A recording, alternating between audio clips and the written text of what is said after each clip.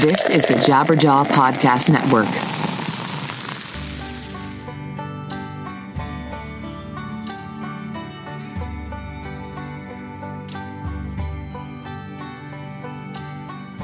Hello, everybody, and welcome to another episode of 100 Words or Less, the podcast. I'm trying not to yell because I realize that sometimes the introductions of these shows are at pretty high energy, and I come in pretty hot. So I'm trying to, kind of ease my way into your ear holes. Hopefully that will be a little less dramatic because I know sometimes, full confession here, I listen to my own podcast occasionally, and there are times where I'm just like, whoa, Ray, you got to calm down. So that's what I'm trying to do. So hi, welcome.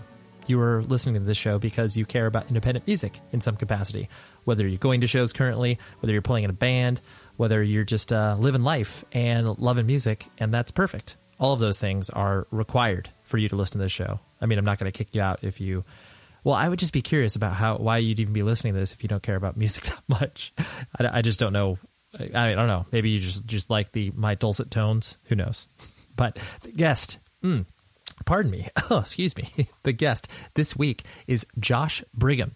He is the guitarist and one of the founding members for a, I would define legendary, hardcore, metalcore, whatever you'd like to core, heavy melodic hardcore band, Hopesfall, who have recently announced their reunion. Well, not reunion. I guess reunion. So they're recording a new record and they're re-releasing all of their old stuff on vinyl, and to much ado and excitement. I personally was very excited about it. Hopesfall, my old band, got to play some shows with, which we go over at the beginning of our discussion, trying to place the other bands on the bill, which is always a fun task when you're like, oh man, we played that show at that city. Who else played that show? I can't remember. And then, between two people, you're usually able to land at a conclusion. So that's what we do. But Josh, was such a pleasant conversation. But let's get some business pleasantries, personal updates out of the way, and then we will dive into this conversation that you came to tune into. So, yeah, I've been doing some fun stuff recently in regards to hanging out with my son and, participating in some activities that I've never participated in before, such as Disney on Ice. I've never done that before, and that was really, really fun. I don't know whether or not it's viewing something through your child's eyes that makes you be like, oh, wow, like the world is pretty full of wonder and pretty incredible, but I'd never been, and it was just a great production. Like, you could tell that the people that were, performers and dressed up in as Buzz and Woody from Toy Story, like, they got a lot of stuff going on. They have to ice skate, they have to wear costumes, and I was just impressed. And then the second thing that I did, which this, may sound kind of lowbrow, white trash, whatever you want to call it. No judgments there. But Monster Jam, which is basically a bunch of monster trucks driving around and racing and, crashing and doing big air. There is something that is just absolutely undeniable about the appeal of large machinery driving around and then potentially crashing. It was just, it was so much fun, and it was an experience that, I'll frankly never forget. And I encourage you, like, even if you may look at that and be like, oh yeah, so you're going to go to the tractor pull next, Ray? No, that doesn't sound overly appealing, but, not only to watch my little dude just freak out at how huge these cars were and how crazy it was when they got in accidents. It was just, it was a lot of fun. So anyways, there's some fun observations for those of you that are interested in the toddler life, or even if you're not. I mean, I guess technically it would be kind of weird for a, person that is, childless, just randomly buying one ticket to go see Disney on Ice. Like, that might be a little strange for you to do, I mean, go see a movie by yourself. I go see movies by myself all the time, but Disney on Ice you might want to go with family. Okay. I'm just putting it that way. Like I said, Josh was the original founder of Hopesfall and played guitar, did a lot of songwriting, and we just got to go all over the place in this conversation, which I always enjoy. This one, I only jotted down a few notes before our conversation, and sometimes that works well for me. Other times that doesn't work well, and I'm able to cover it up with my supreme talent.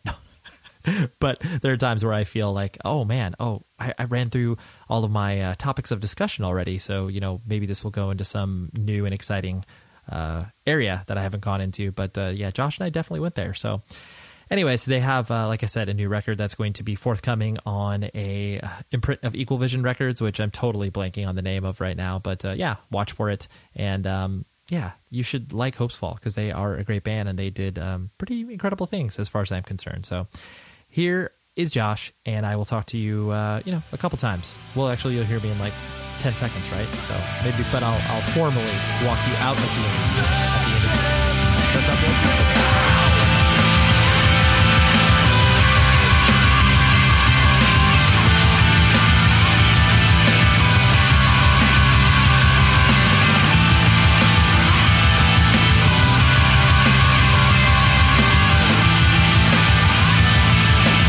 Taking you back to the early 2000s, and at that time I worked at an independent record store here in Southern California, and I also if I'm not mistaken, my old band and your band played together once or twice in Canada.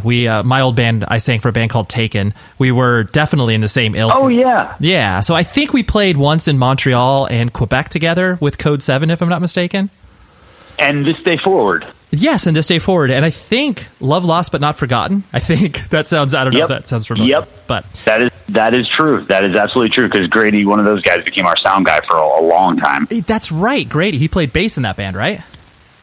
Correct. Yes. Wow. I don't know, shaking so many memories loose. But anyways, so anytime a band that kind of, did something similar to what we were doing came around, I was always so excited, because even though melodic hardcore, existed obviously prior to our bands existing, there was always that, weird sort of kinship you felt with a band that, wasn't just mosh riff after mosh riff, Oh yeah. It's like, we're riding the same wave here. Right. Totally. Yeah.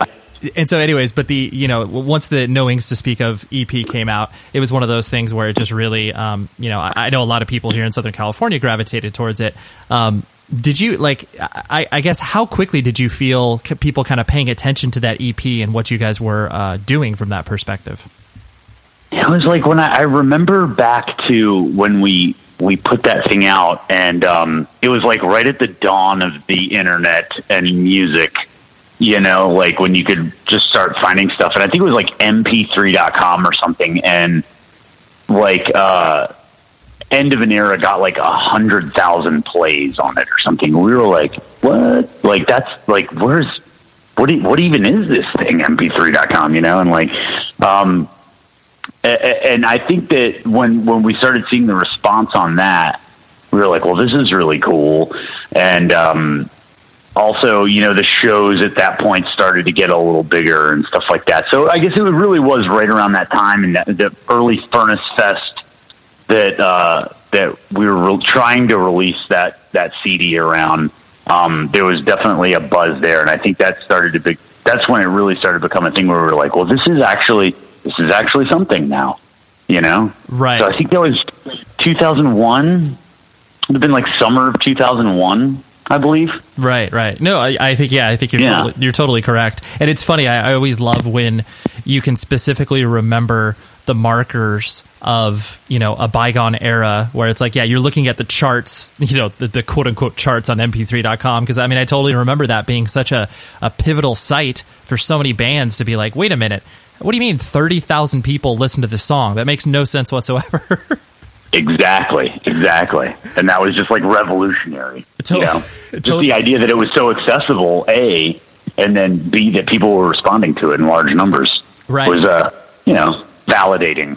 Absolutely. And you kind of have, it was funny because, I've definitely heard many anecdotal stories of people not too dissimilar to like how families used to listen to radio in the 1920s and 30s, where people would, find an MP3 and then obviously be able to like listen to it with their friends, like around a computer that had a fast internet connection. And it was like, you had like, you had like 2 or 3 friends listening to a song through crappy computer speakers being like, this is amazing.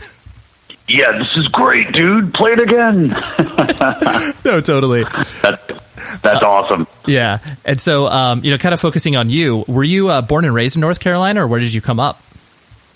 I was raised in North Carolina. I was born in Ottawa, Canada. My parents worked there. My father worked for the U.S. Embassy up there. Oh, and that's moved down here when I was 4. He was in the immigration service. And so we moved down here when I was 4. And so, I mean, I consider myself a native of North Carolina. I mean, all my formative years were here. Right. I grew up in Charlotte. My parents still live in the same house they did back then. And, you know, I live maybe like 4 miles away from them or something. Right.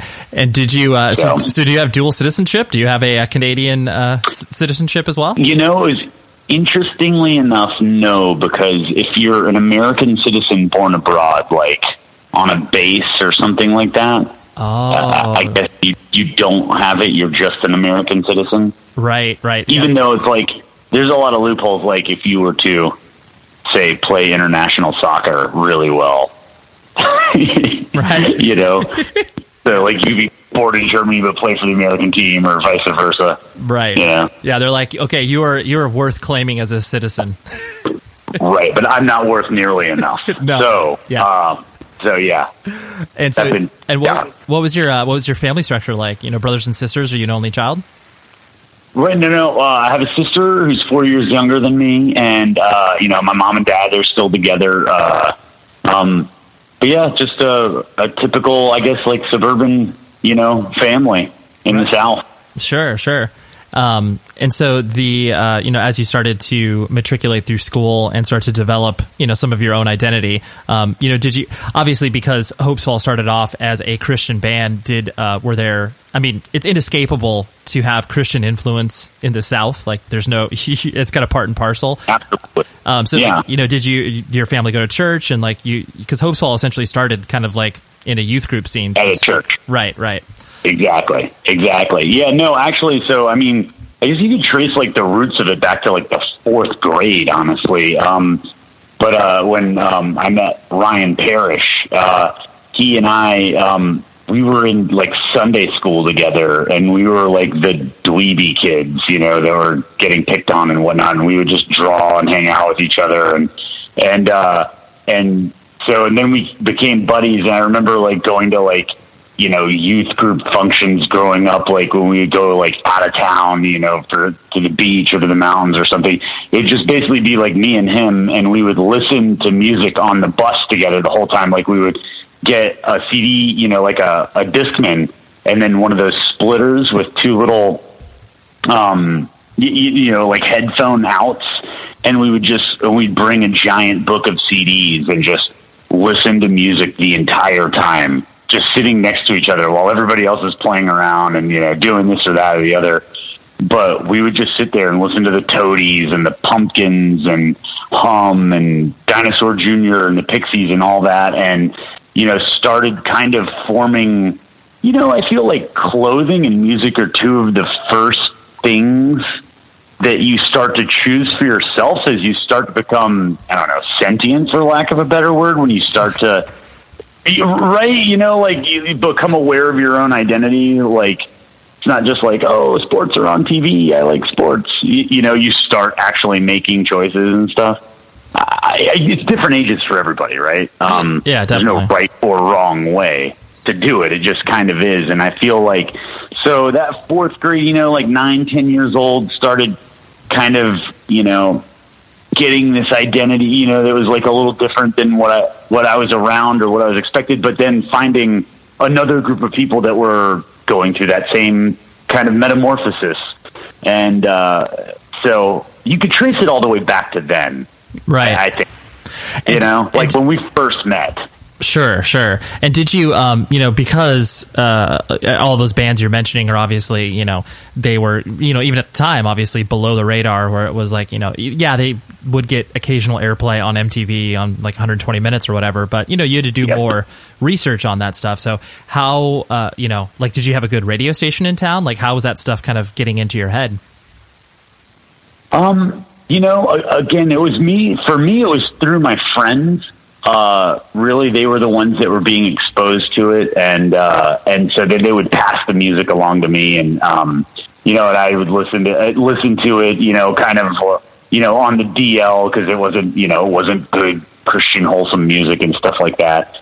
But that's what really started to, I don't know, kind of shape me and form me. And I think 120 minutes was huge. I can remember specifically me and Ryan and another one of our friends, Andrew, were at the beach with like Andrew's parents. They brought us down like over the summer for the week, and 120 Minutes came on. And I can remember Not a Surf's Popular, and then like some Weezer song. It might have been Sweater Song, but they came on like back to back on that show. We were just like, what is this?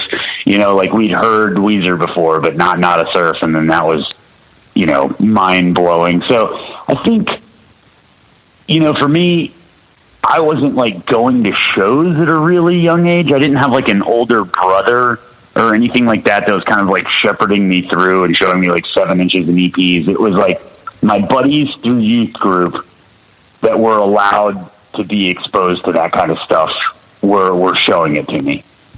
Nice. That's how I kind of found it. Yeah. That's cool. Yeah. Because, I mean, obviously, since you are the oldest of the family as far as siblings are concerned, you know, usually some people may have the luxury of their older brother or sister kind of showing them the ropes, but you're having to rely on your friends and everything. Exactly. Unfortunately, they had good taste. Yeah, exactly. Well, yeah. But I also like it too, where, you know, you're listening to this music devoid of context, where it's like, you know, you're not as precious as you are when you get older in regards to like something being cool or not a part of the scene or, you know, whatever adjective you want to use to describe it. So I love when you may unapologetically like, you know, Toad the Wet Sprocket, and you're like, dude, this is so good. And then it's only until friends of yours are like, yo, that's kind of whack. And you're like, but I like it. It's so, like it. Yeah. It's so fun to kind of figure out what, you know, what is socially acceptable to like, and obviously what is like, oh no, this is just my own personal taste.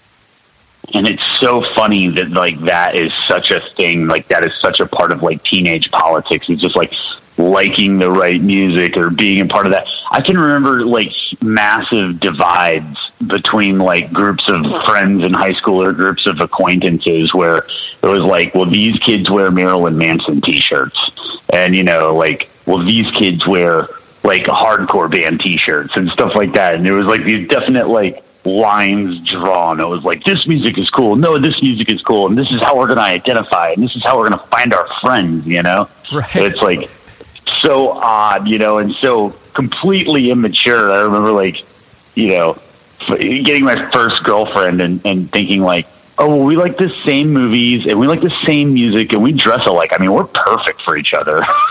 Like, no, you know, totally. No values, you know, no life perspective or anything like that. You know, it's just completely horrible. Right. You're like, but at the same time, so much fun to remember. Oh, absolutely. Yeah. I mean, nostalgia is a powerful thing. And then, but yeah, you're young and you're figuring it out. And so, you know, like you mentioned, obviously, since, you know, religion played a huge part in, you know, the music that you were listening to, as far as like what you obviously could take home and the parents wouldn't turn an eyebrow at. So, how in your head, how were you obviously kind of justifying it in regards to, hey, this is okay music to listen to, even though it may be, you know, antithetical to what I'm experiencing in Sunday school? You know, it's funny. It's still divisive even to this day in my family, and it's hard to quantify to myself like how much of my own personality is still wrapped up in like this teenage rebellion, you know, and just stepping out from what is expected of you, what was considered normal, what was considered safe, what was considered right or righteous or holy, and having that idea challenged and just being like, well, this stuff resonates with me and it doesn't resonate with what I'm being taught. And that caused a lot of conflict within me, you know, that still leaves a residue today as an adult. It's an odd thing. You know, how your personality forms and the choices that you make and what you're exposed to at what ages. Kind of just rambling at this point, but no, I don't know. I haven't finished forming all of my thoughts about it. Honestly, it's kind of an ongoing thing. I try to look back at myself objectively without judgment, you know, over the course of my life, and just like think like, where did these thoughts come from? How did you start thinking and feeling this way. Spent a lot of time reflecting on that. But that divide, that fracture between family and religion and music, massive, just absolutely massively shaped who I am. Yeah, it is. It's very interesting because I think people that experience independent music through the context of having some sort of Christian overtones, just because, I mean, frankly, it was just such a big business in the late 90s, early 2000s, where I just so distinctly remember like going into a Christian bookstore and buying, a Training for Utopia or Focal Point CD and being like, yeah, why is this $20? Like, I'm like, I feel like this should not cost this much. And then, you could go to your local independent record store and buy it for like 15. And like, you just start to see those little inconsistencies of like, wait, maybe this isn't on the, up and up. Even though message-wise it's totally spot on and what I personally believe in or whatever, but then you start to obviously explore other options like you're talking about, and then you either become comfortable with the notion of like, oh yeah, I like, Christian / faith-based bands, but I also like stuff that, is not that as well. Yeah, and it was so interesting, but I definitely would like use the faith-based music to justify the other music. Be like, oh, this is a Christian band, I can listen to this too, and like, it's just so interesting. But yeah, touching on the marketing of that, the way you can charge a premium for selling a belief, I just find completely abhorrent. And you can look at that one of two ways. You can be like, oh, well, that's just, it's a premium you pay to have a curated, system that will provide things that fit into my belief patterns that I've chosen for myself, or not. And again, I'm rambling here. I lose my point sometimes, but it's okay. Yeah, it's still, that still strikes a nerve with me. Yeah, very much. No, I totally agree too, especially just because once you start to get a wider worldview and, like obviously Hopesfall's transition from a band that obviously just kind of exclusively played, churches, Christian shows to obviously playing shows that aren't, the farthest removed from that. You start to see that you can live comfortably in both worlds and not, I guess, sacrifice what it is that you may believe in, like people can exist in both worlds. Yes, you can. Yes, you can, I guess. It sounds like it sounds like there's some hesitation there, Josh. Please expand. You were talking about like, hey, let's talk about something that like makes you comfortable or uncomfortable. Like we could spend an entire episode going down this rabbit hole, that path, like that's something I could go on and on and on about, and it would get really boring. And but yeah, so I don't know that one. Let's just move on from that one. No, that's totally fine. Because yeah, it is a I wouldn't even say a hot button issue, but it's just one of those things where I think bands that exist now that come up within independent music don't, even though it still exists in regards to. I so distinctly remember, like the band I played in was not, we never labeled ourselves Christian. Like we never made any sort of overt, promises in regards to that, even though I myself was and the rest of the guys weren't. I just remember having that experience of someone coming up to me at the merch table and saying, hey, are you guys a Christian band? And I was kind of like I am, but like no one else is. And they were like, okay, I'm not going to buy your CD. Even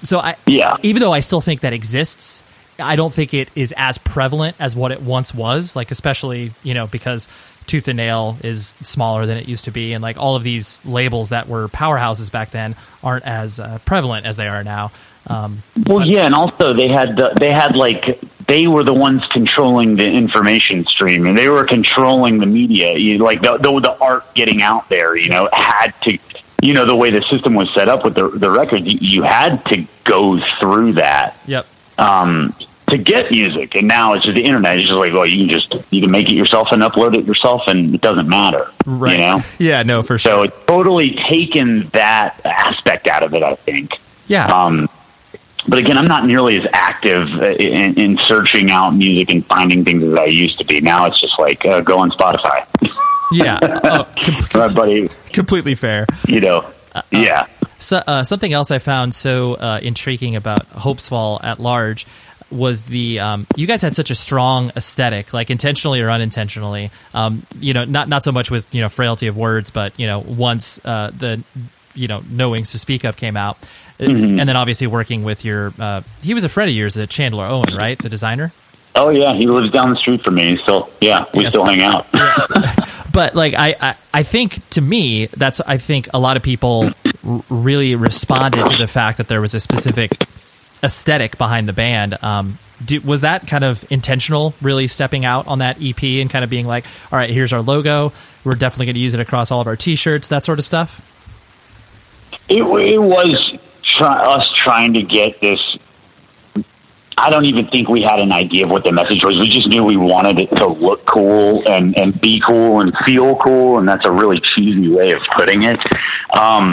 But our buddy Chandler was, he was kind of like us. He was a truth seeker and an artist, and he got it, and he came up with us. He was part of the same youth group, and we just always wanted to use him to source the imagery because it felt right, and that will continue even today. Like he's going to be doing all the new artwork and everything. That's still what he does. He's a graphic artist, in several different formats. Right. No, that's cool. I think people, especially just because even though the band was having some sort of audience, so many bands of that time frame, you had no idea what you were really doing. You were just kind of putting it out there, and then to have even just one step of confidence where it's like, okay, we're going to make all of our stuff look similar. That was kind of a really unique idea at that time. It was one of those things. We weren't. It felt good to do it like that, and it felt good to have that kind of I don't know, sameness throughout, that consistency. I don't know. I guess I can't take too much credit for it because it was just kind of a reaction. It was like, well, our buddy Chan does art, and all this stuff is cool, so let's just let Chandler do it. So maybe I should give him more credit. Well, but I mean, not everyone has the luxury of obviously having a talented graphic designer either in the band or closely attached to the band. So yeah, you can give credit where credit's due. Yeah, I would definitely. I'm going to give him credit for the visuals because he'd ask us themes like loss, and space, or right, transcendence, stuff like that, and then he would run with it. Right. So yeah. And so once you guys obviously started to play shows and get yourself out there beyond just your local scene, do you have memories attached to when you felt like you show up at a show and there's 100 people there and you don't know anybody and there's a few kids singing along up front? When did that start to kind of occur for you guys? Was that after the EP, or did you kind of notice the seeds of that being planted during the Frailty of Words full-length stuff? The seeds of that were being planted during the Frailty of Words thing, and I might have the timing wrong on this. But I think the first time that the first tour we went on was 5 days long, and dude, we were the kings of the world at this point, okay? It was we played a show in Winston-Salem, then we drove to Nashville, then Memphis, then we played one in Birmingham, and then we played in St. Pete, Florida. And it was 5 days, and we were just oh, this is amazing. We're on tour. We're doing it, And I just remember thinking back to that specific period and being oh, this is a game changer. This is it. We're getting out there. We got to keep doing this. But it was us and Spitfire and 18 Visions. Oh yes, of course. And it was 5 shows, and that was the big turning point for me. That's cool. And were you doing school at the time, or did you have to make that, Yep. Did you have to make that decision to obviously drop out of school and kind of move forward with the band? No, I always knew that we were I think back then Ryan and I were both we went to different colleges our freshman year. I went to Montreat College in North Carolina, he went to Elon, And the band formed that freshman year, and we would drive home on the weekends and play. And then we just decided, like, look, we should go back to UNCC and you know, do it there. So I think the whole first couple of years, like the Frailty era and the No Wings time, we were full-time students, you know, delivering pizza and, you know, playing shows on spring break and summer break and winter break. Like, that was our big thing. Like, we'd have a show every month or so, and then we'd try to do like a week in the winter, you know, try to do a few spring break shows, and then do a week or 2 weeks in the summer, like kind of booking our own things and just making contacts over the internet. I remember, you know, somehow we got hooked up with 7 Angels, 7 Plagues, and we were like, all right, let's go do something in the Midwest together this summer. And we went out for like 10 days, you know, and it was like all trading shows and booking it ourselves and, you know, stuff like that. But the whole time, I never had any illusions of like quitting college to go chase the band, because in my mind, the band was just this really awesome thing, and it was, you know, part of my life, part of my identity, but it wasn't a career. This wasn't going to be how I was going to support myself. Like, I didn't think we were going to become rock stars. We were in a hardcore band, you know, back when hardcore kids didn't become rock stars. No, you know, absolutely. Well, especially at that time frame too. It's like the only bands that you really could point at for making a living out of it is like, yeah, you could look at the New York City bands like, you know, Sick of It All and the bands of the early 90s, but then you didn't really have a band beyond Hatebreed, and then, you know, later Poison the Well. Other than that, there wasn't anything you could really be like, oh yeah, we can totally do this. It's like, no, I'm not going to quit this. Yeah, like we could make enough money to like have a car and stuff like that. I was like, no, like, right. And it's so funny because even though like I loved the band so much and the music was such a part of my identity and like just trying to get that out there, like I was firmly rooted in the fact that it was like, when I get home from this tour, I've got to work 10 nights in a row to be able to cover my expenses,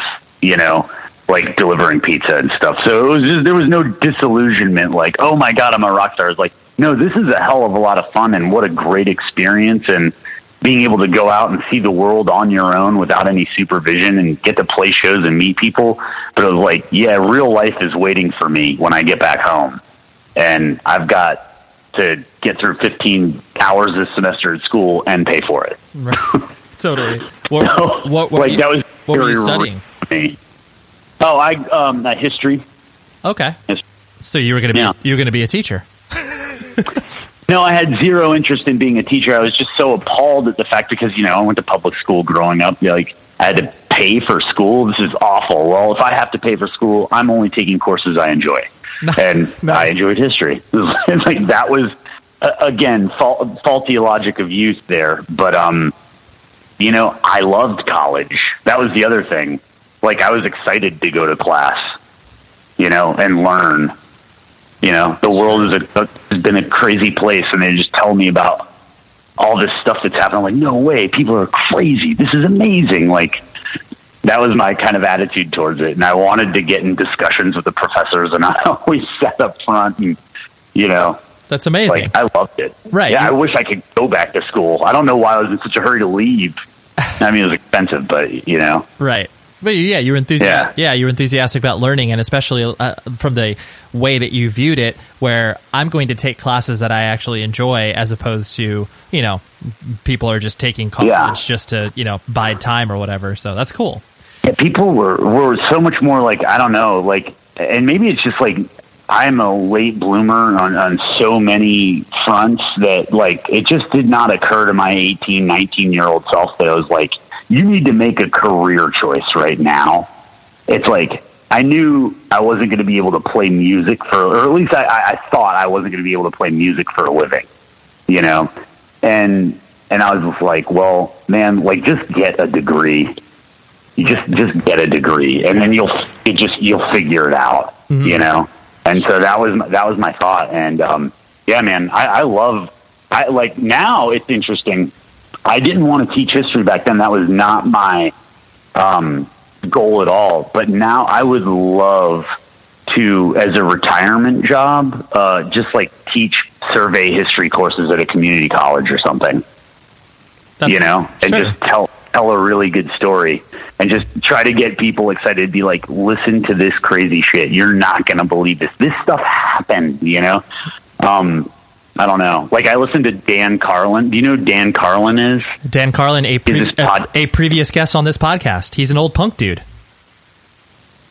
Really? Dude, let me, we'll divert for a second, but just because you and I share the same enthusiasm for this person. Yeah, he's, there's probably one of the most nervous times I've had on this podcast, but basically I just, I wrote him because I heard him speak about, in other interviews, not on his own Common Sense or Hardcore History, but other interviews he's done. And he's like, he mentioned once or twice, like, growing up in the early 80s in LA and in the punk scene, like he's mentioned Dead Kennedys. And I was like, okay, this dude seems to know what's up. And I wrote him, and I will send you the episode after we're done with our conversation. But dude, it was just, this is great. He was so amazing, and his perspective on punk and hardcore was just it was great. And he's like, frankly, that's all I listen to anymore. He's like, I don't seek out new bands. He's like, if I want to listen to music, he's like, I'm going to put on Circle Jerks. And I'm like, dude, come on. But anyways, you love Dan Carlin just as much as I do. So that's amazing. Yeah.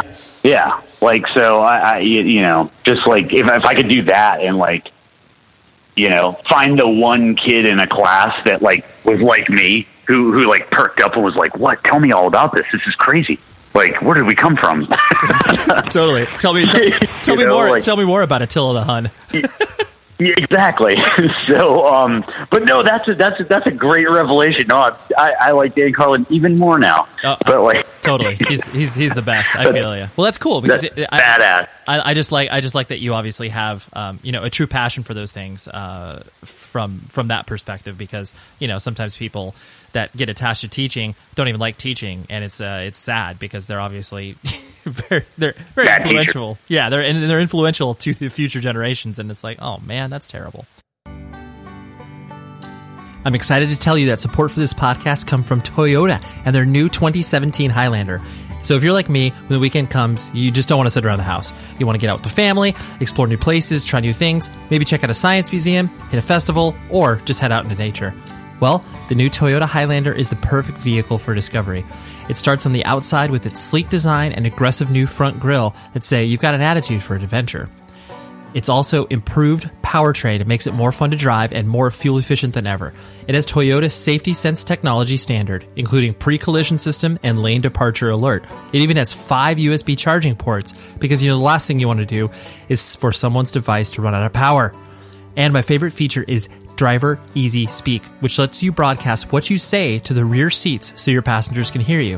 It doesn't mean they'll listen, but at least they can hear you. So please, navigate to your nearest Toyota dealer or Toyota.com and see why there's always more to discover in the new 2017 Highlander. Here's some legal stuff that you need to listen to as well. Drivers are responsible for their own safe driving. Always pay attention to your surroundings and drive safely. Depending on the condition of the roads, weather, and vehicle, the systems may not work as intended. See the owner's manual for additional limitations and details. The TSS pre-collision system is not a substitute for safe and attentive driving practices. Lane departure alert is not a substitute for safe and attentive driving practices. Whew! Moral of the story, Toyota Highlander, the real deal. Great car. Check it out. I wanted to hit the subject of, when you guys signed to Trustkill. Obviously, Trustkill at that particular time was a huge label at that point. Basically, it was like Trustkill and Ferret. Those were like the coolest labels, and then obviously you had your other labels that did great work during that time as well. But I remember it sending a lot of. I'm maybe overstating it, but like shockwaves in regards to, whoa, Hopesfall signed to Trustkill. This is exciting. And I know you guys were speaking to other labels at that time. Was it a real sort of agonizing decision to figure out what the next move for the band was from a business perspective? Yeah, it's so funny how little business perspective we had back then. Like, we didn't make business decisions. We were 22 years old. And, it was really more of like an image decision. We were really trying to divorce ourselves from the Christian scene. And me and Tom, I can't remember like what all made it on the Washed Up Emo podcast, but just talking about like the conscious decision to be like, we're moving away from this label because we're uncomfortable with it. It doesn't represent who we are. This isn't why we got into a band. Like, we didn't start a band to try to spread the good news. It's like we started a band to play music, and we took kind of the path of least resistance since we started in a youth group. And so got to play a few Cornerstone festivals and this and that. And so kind of cheated a little bit, I guess, because we used that built-in infrastructure that I, just previously blasphemed here. And then it was like, no, we got to get out of that. And really, that was the driving force of signing the Trustkill for us. And it was also, having, the bands on the label, 18 Visions and Poison the Well and stuff like that. We were like, well, yeah, we're hitting our market, and that'll be good for us. And maybe we'll get exposure to different things that we wouldn't get to be a part of if we had signed to a Solid State or something like that. Sure. So if we could have fast forwarded 4 years, it wouldn't have mattered, like totally, like August Burns Red and Under Oath and all of those bands, Norma Jean, like, became just massive scene-wide successes regardless of affiliation, right? Yeah, absolutely. So it didn't matter. So we made a decision based on what we thought mattered, and turned out it didn't matter at all. Yeah.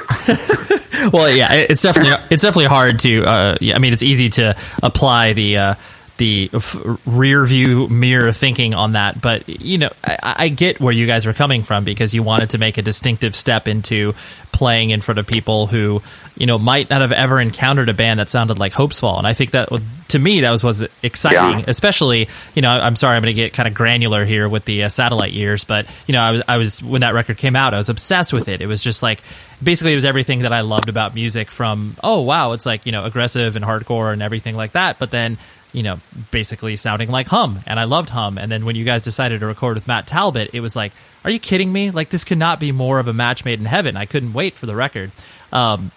But I just was so fixated on the fact that you got to record with Matt Talbot, and like, prior to that, no independent band in our scene had really done that. Am I correct in that, or you guys really? I think so. Yeah, it just it felt like a.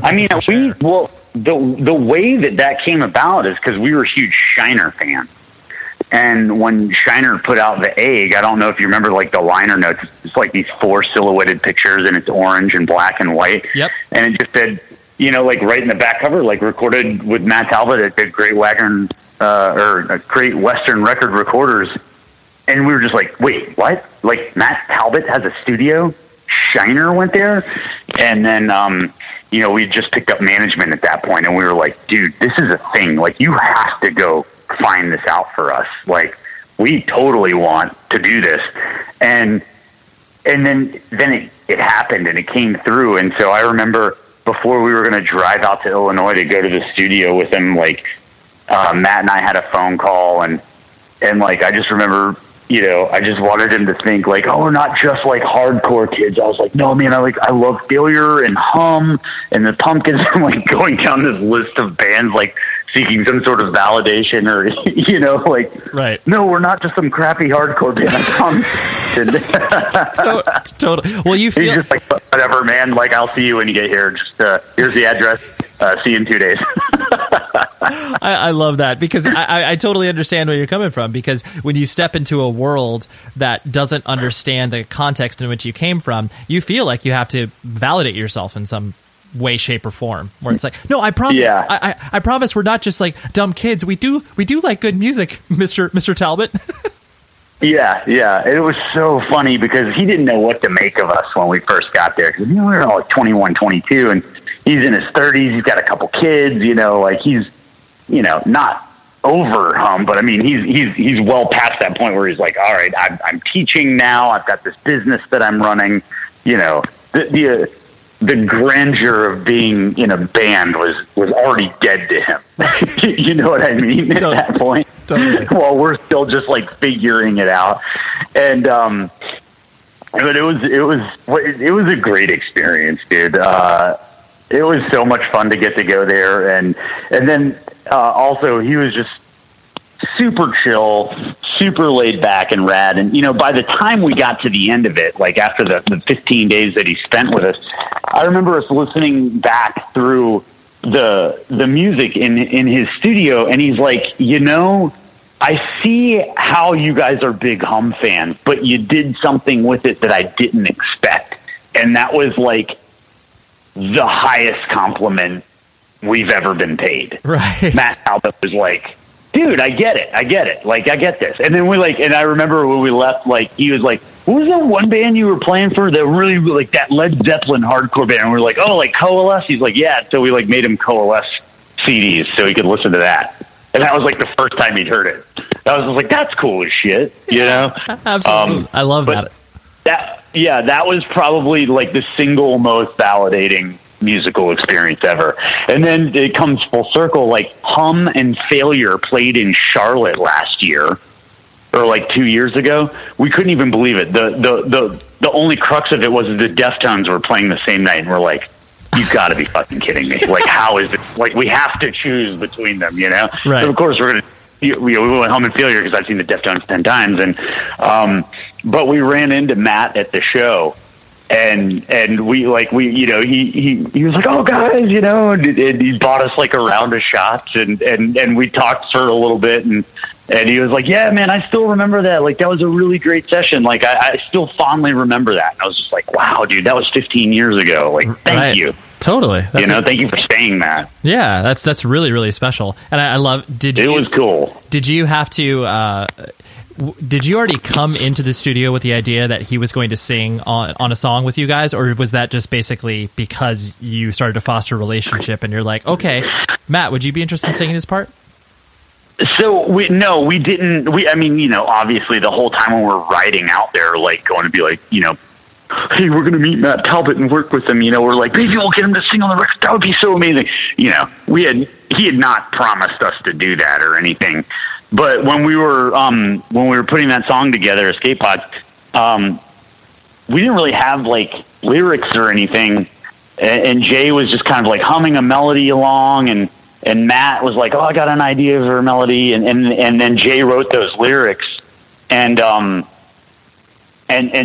that's how the music part of it happened organically, but there was some conniving and manipulation by us. Quite a lot of it, actually. And so Chad, our bass player, spent most of his college career just playing video games. And so we challenged Matt because he was talking shit about how good he was at GoldenEye. And Chad was like, I'll fucking play you in GoldenEye.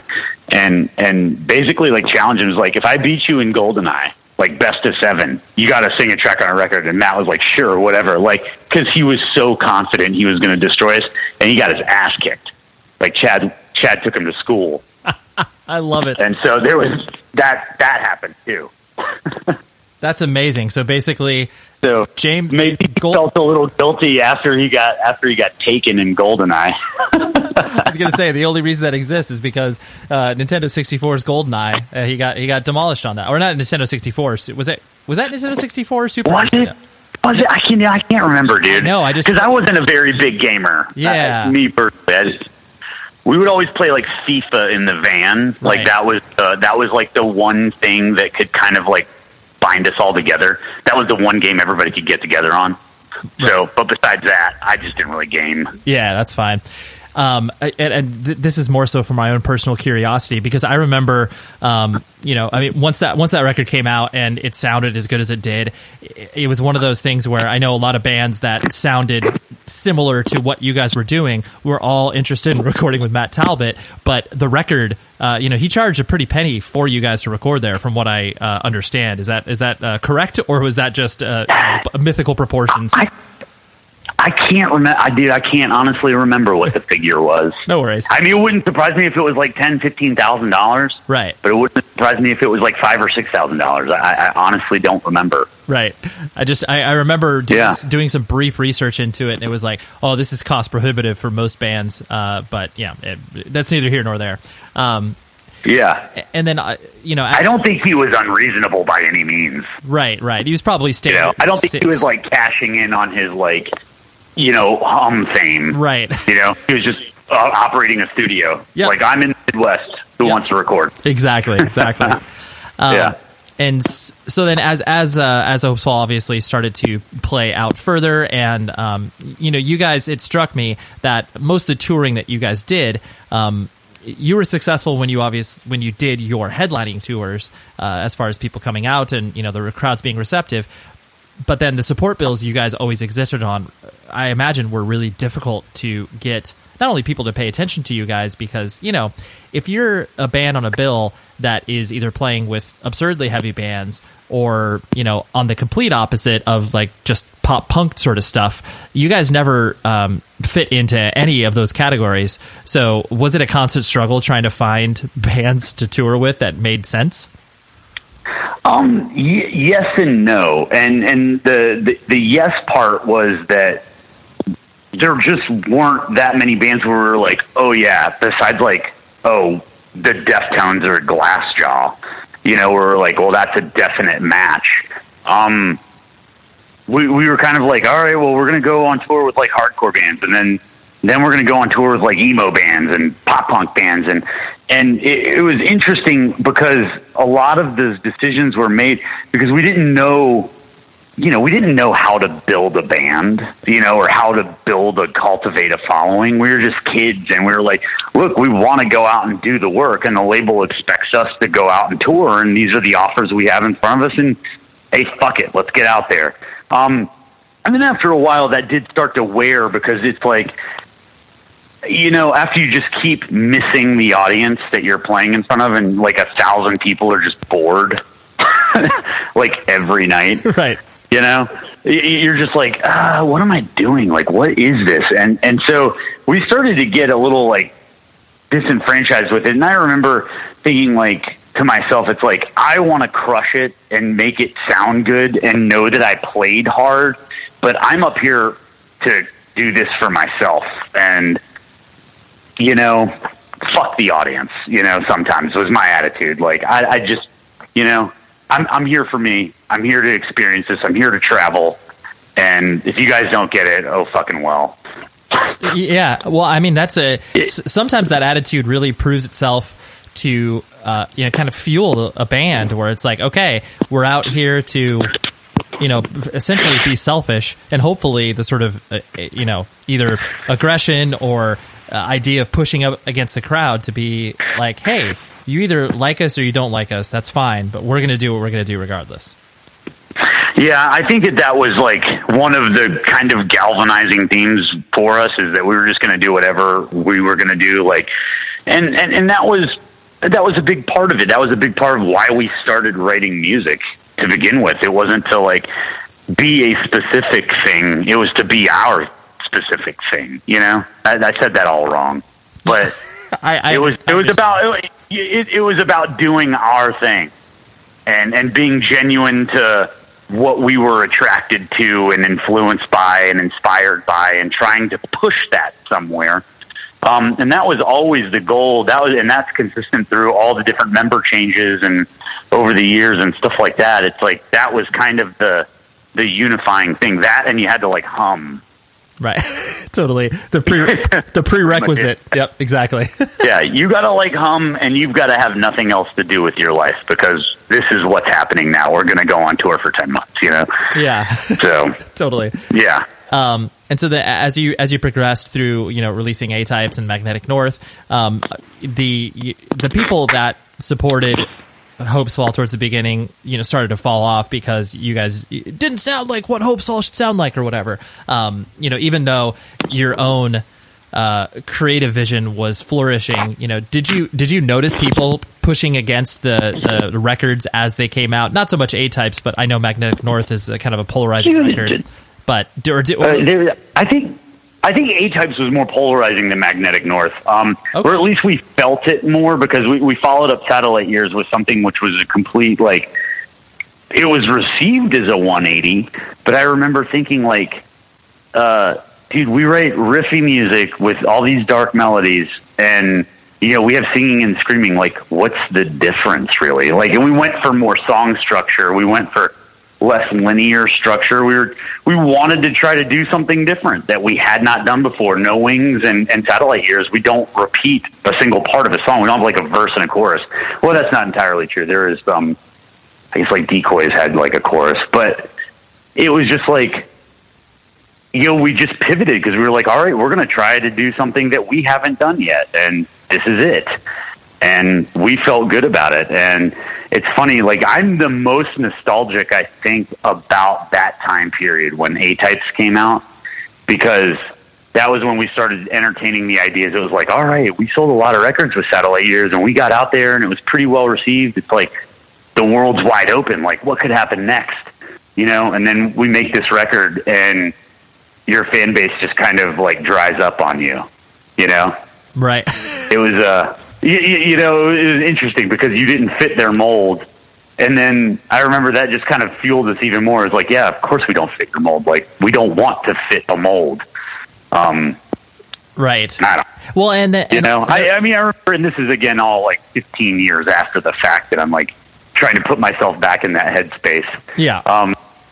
You know, but yeah, it was interesting as it changed, and the goal of the band kind of changed, and like our perception of the band, even from within, changed. You know, from before it was like this big exciting thing, and now it's like, oh, well, this is how we're paying the bills. Like, right. Like, we got to go out there. And then all of a sudden, like, that attitude started having financial ramifications. And it's like, oh, when I get home from this tour, I've been gone for 6 weeks. I only made like $700. Like, I've really got to work. Like, I've got to go get 2 jobs when I get home. And so I'd be like tiling floors during the morning and then delivering pizza at night, and do this for like 6 weeks to try to save up enough money to be able to afford to go on tour. Mm-hmm. Sure. You know? Yeah. That was tough. Yeah. Those were hard times, you know? Absolutely. It's a hustle at that point. Yeah. And, you know, to your point in regards to, you know, your own particular vision of the band, you know, at that point with A-Types and Magnetic North, there was a idea that you could play to an audience that has no context for punk or hardcore and just basically likes rock music, you know? Right. You saw that trajectory, and obviously, you know, sometimes there's a lot of points in which a band tries to bridge that gap, and you know you only get halfway there. But you know, at the same time, you feel like you have to try it because that's where your music vision is taking you, as opposed to writing. Yeah, that's where our that's where your yeah, that's where our hearts were at. Right.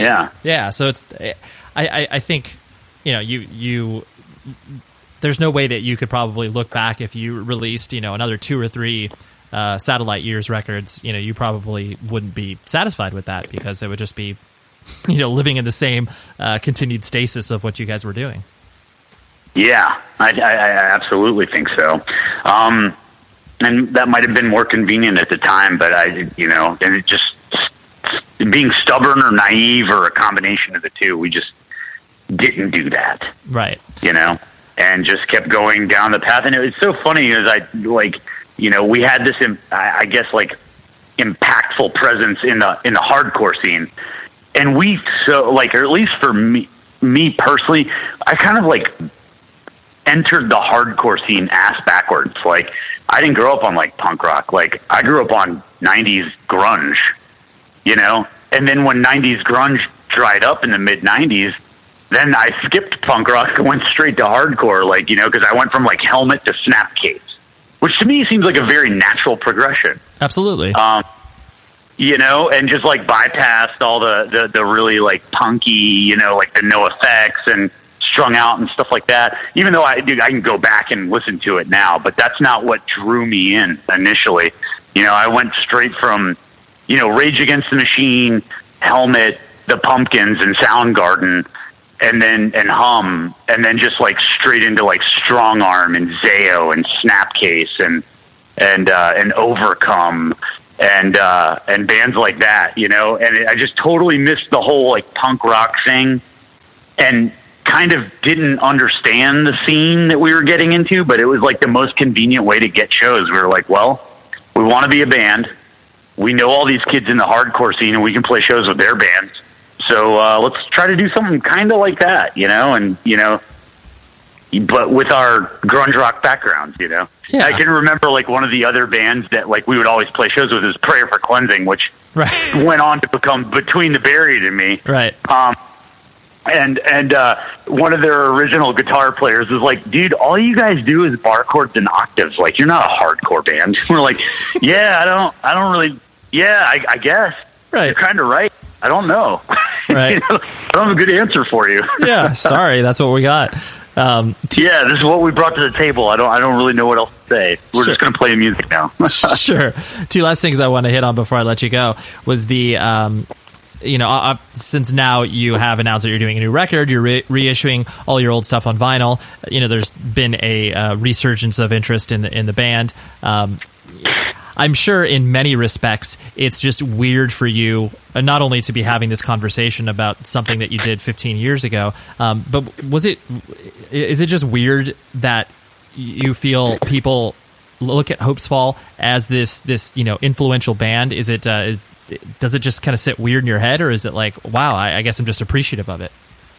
It's at this point in my life, what I am is grateful for it. A, for the opportunity to get to do it again, and B, for the resurgence and interest where it's like, thank you for listening. Thank you for giving a shit. Like, thank you for making all those hours, that we spent doing it, like, worth it somehow. Like, it's still on people's radar. People still care. And that's incredible because, the band broke up and it was kind of nasty at the end. And we just, I was so ready to just divorce my identity from Hopesfall. I was like, I don't want this to be the best thing I ever did with my life. I don't want to look back the way like somebody looks back at their high school football career and just be like, oh yeah, man, I was crushing it back then.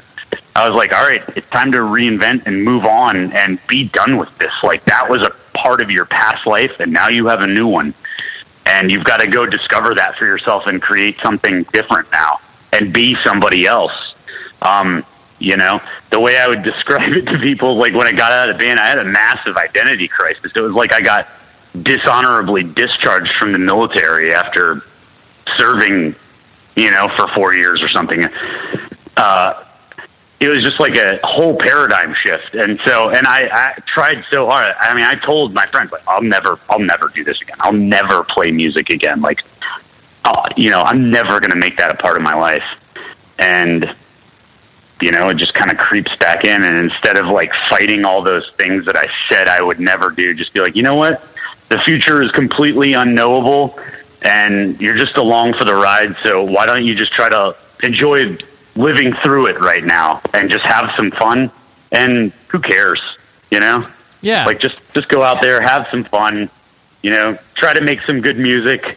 And we still all feel that way, but we're not going to do something just for the sake of doing it. We feel like we actually have something to offer, and we're excited about the music we're writing now.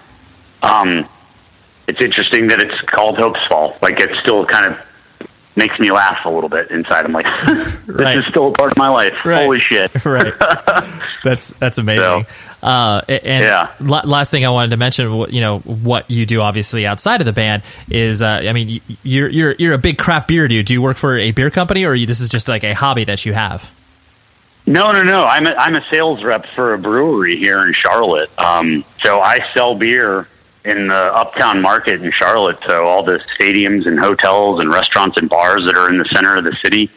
Like, that's what I've been doing for the last 7 years, working at this beer company, and it's really taken off. And it's fun to be a part of because Charlotte was one of the largest cities in North America without a brewery when Old Mecklenburg Brewery opened. That's the brewery that I work for, and also Dustin. The other guitar player works there. We're both sales reps there. And then Chad, the bass player, is a bartender there. Dude, that's hilarious. Yeah. And so it's been fun because it was a small startup company. And I remember when I interviewed with the owner of the company, I was like, listen, man, and I referenced my band history. I was like, I'm looking for something that makes me feel a part of something bigger than myself, the way I used to feel when I was in a band. I was like, no job is giving me that. But I was like, this is cool. Charlotte doesn't have this. It's changing the culture of our town, and I want to be a part of that. I grew up here. I grew up complaining about this place, and now we have something cool, and maybe I can help be a part of that. And so I really poured myself into it. I mean, we went from a startup company, of the people that are still working at the brewery, I was the 4th employee. And now there's like 150 people. And it's become this huge part of the identity of the town. Like Charlotte is a beer city now. There's 30 craft breweries, and so it's fun for me because I was like, well, yeah, I can actually say I was there at the beginning, like helping. When I would go to work, my job title was that I was a line cleaner making $10 an hour. So basically, I had this like can that is pressurized, and you hook it up to where the kegs hook up to, and you flush the beer line out, and you do this every 2-3 weeks just to make sure that it's clean and so that your product is pouring fresh and good. Mm-hmm. So that was my job title, but I'd show up to work and then the owner would be like, all right, dude, today you've got to pressure wash this deck. And he's like, oh, do you paint? And I'm like, yeah, I can paint. And he's like, okay, I need you to paint these walls here, or actually just go pick up these picnic tables from my neighbor's house. It was just, it was a small company just fumbling through and finding its way, and then it turned into something completely else. So, so that's what 3 out of 5 of us work in the beer industry now. That's cool. I like that because the parallels of growing a business are exactly the same principles as starting a band. Like, you have no idea what you're doing, you're figuring it as you go along, and then maybe you stumble into something that's cool. So that's why I find so many people that are involved in independent music that obviously but enter the working world and are able to contribute to all of these companies and start things on their own. I believe they have such a leg up to most other people that just enter the work world after college and have never done really anything besides just kind of hanging out and playing video games with their friends or whatever. Exactly. I can honestly say like what I brought to the workforce when I was like, because I quit the band when I was 27 and I got this job when I was 30. I basically just like bartended and worked in restaurants in between. I was like, I've been all over the world. It's hard to say that I was running a business, like being in Hopesfall, but it was like, we were providing for ourselves by the things that we created, and so there are some parallels there. And so when it came to coming to this job, I was like, well, I'm invested in this. This is cool. I want to see it come. Well, I took after it with the same tenacity that I did with the band. It was like, all right, well, we have to work 65 hours this week to get this shit done. Like, it is what it is. We got to do it, And, it was hard work. Like, you're grinding it out.